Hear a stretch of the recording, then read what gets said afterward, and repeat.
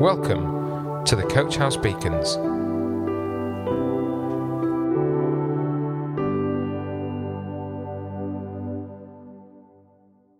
Hello everyone, welcome to today's beacon. I've called it Love Your Enemies.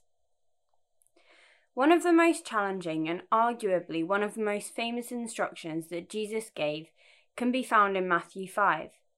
It says, "You have heard that it was said, 'Love your neighbour and hate your enemy.'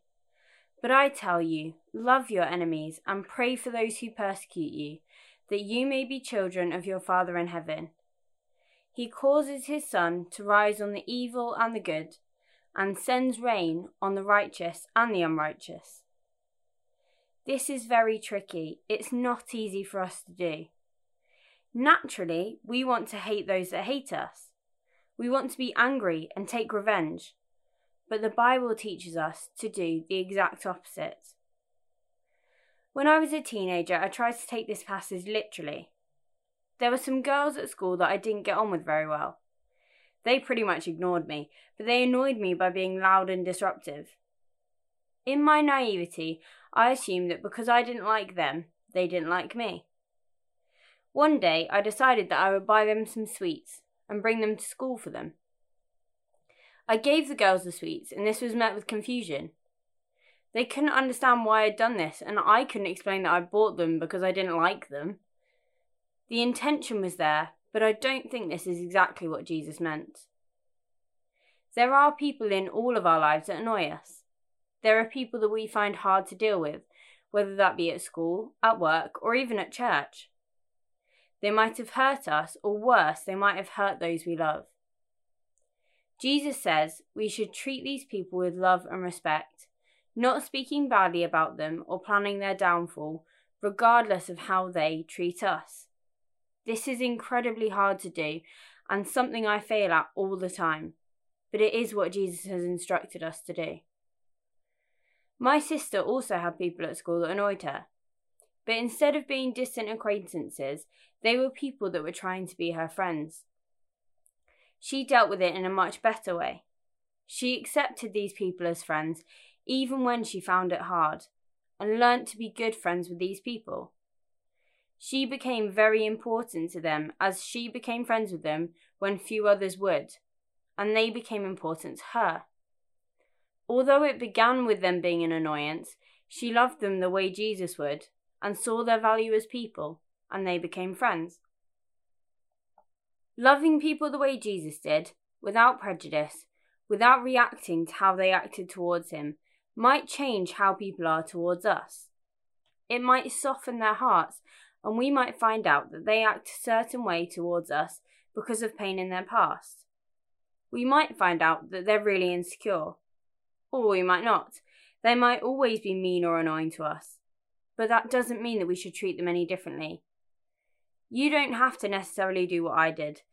A random act of kindness to people that didn't know or didn't like them, without any follow-up, didn't help them and made me feel uncomfortable. But if someone comes into your life and you get the prompting of the Holy Spirit, love them no matter what. Love them in a way they will recognize. Love them unconditionally. Avoiding spending time with them. Unconditional love is the hardest of all. Love is a choice that we have to make. We have to choose to act with kindness and treat others as well as we can. We have to treat them as we would like to be treated, and better.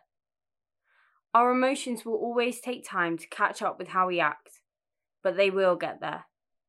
We will hopefully become less bitter as we act in kindness. As we pray for our enemies, we will start to wish good to happen to them rather than bad. It's really important that we pray for those who are our enemies. If we don't, how will the relationship ever change? How will we learn to forgive? How will they ever improve? There are great examples of this in the Bible. Two that come to mind are Jeremiah and Ananias. One enemy was the Babylonians, and one was much more personal. Just one man, Saul. Jeremiah lived in Jerusalem at a time when the Babylonians had taken over. They had taken some of Israel into exile in Babylon, but left some in Israel to look after the land. Jeremiah was one that was left, and he wrote to those living in Babylon. He says to them in Jeremiah 29:7, "Also seek the peace and prosperity of this city, to which I have carried you into exile. Pray to the Lord for it, because if it prospers, you too will prosper." This would have been very hard for the people of Israel.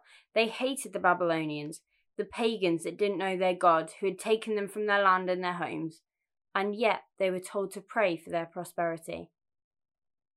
An example from the New Testament was much more personal.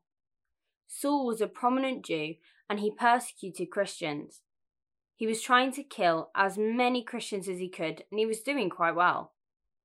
However, when he was on the road to Damascus, he was blinded and had a vision of Jesus. Then the story continues in Acts 9. In Damascus, there was a disciple named Ananias. The Lord called him in a vision. "Ananias." "Yes, Lord," he answered. The Lord told him, "Go to the house of Judas on Straight Street and ask for a man from Tarsus named Saul, for he is praying. In a vision he has seen a man named Ananias come and place his hands on him to restore his sight."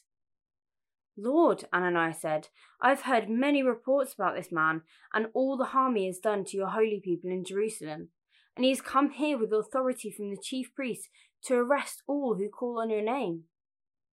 But the Lord said to Ananias, "Go.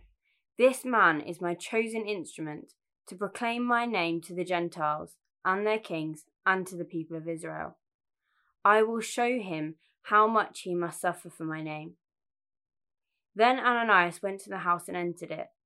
Placing his hands on Saul, he said, "Brother Saul, the Lord Jesus, who appeared to you on the road as you were coming here, has sent me so that you may see again and be filled with the Holy Spirit."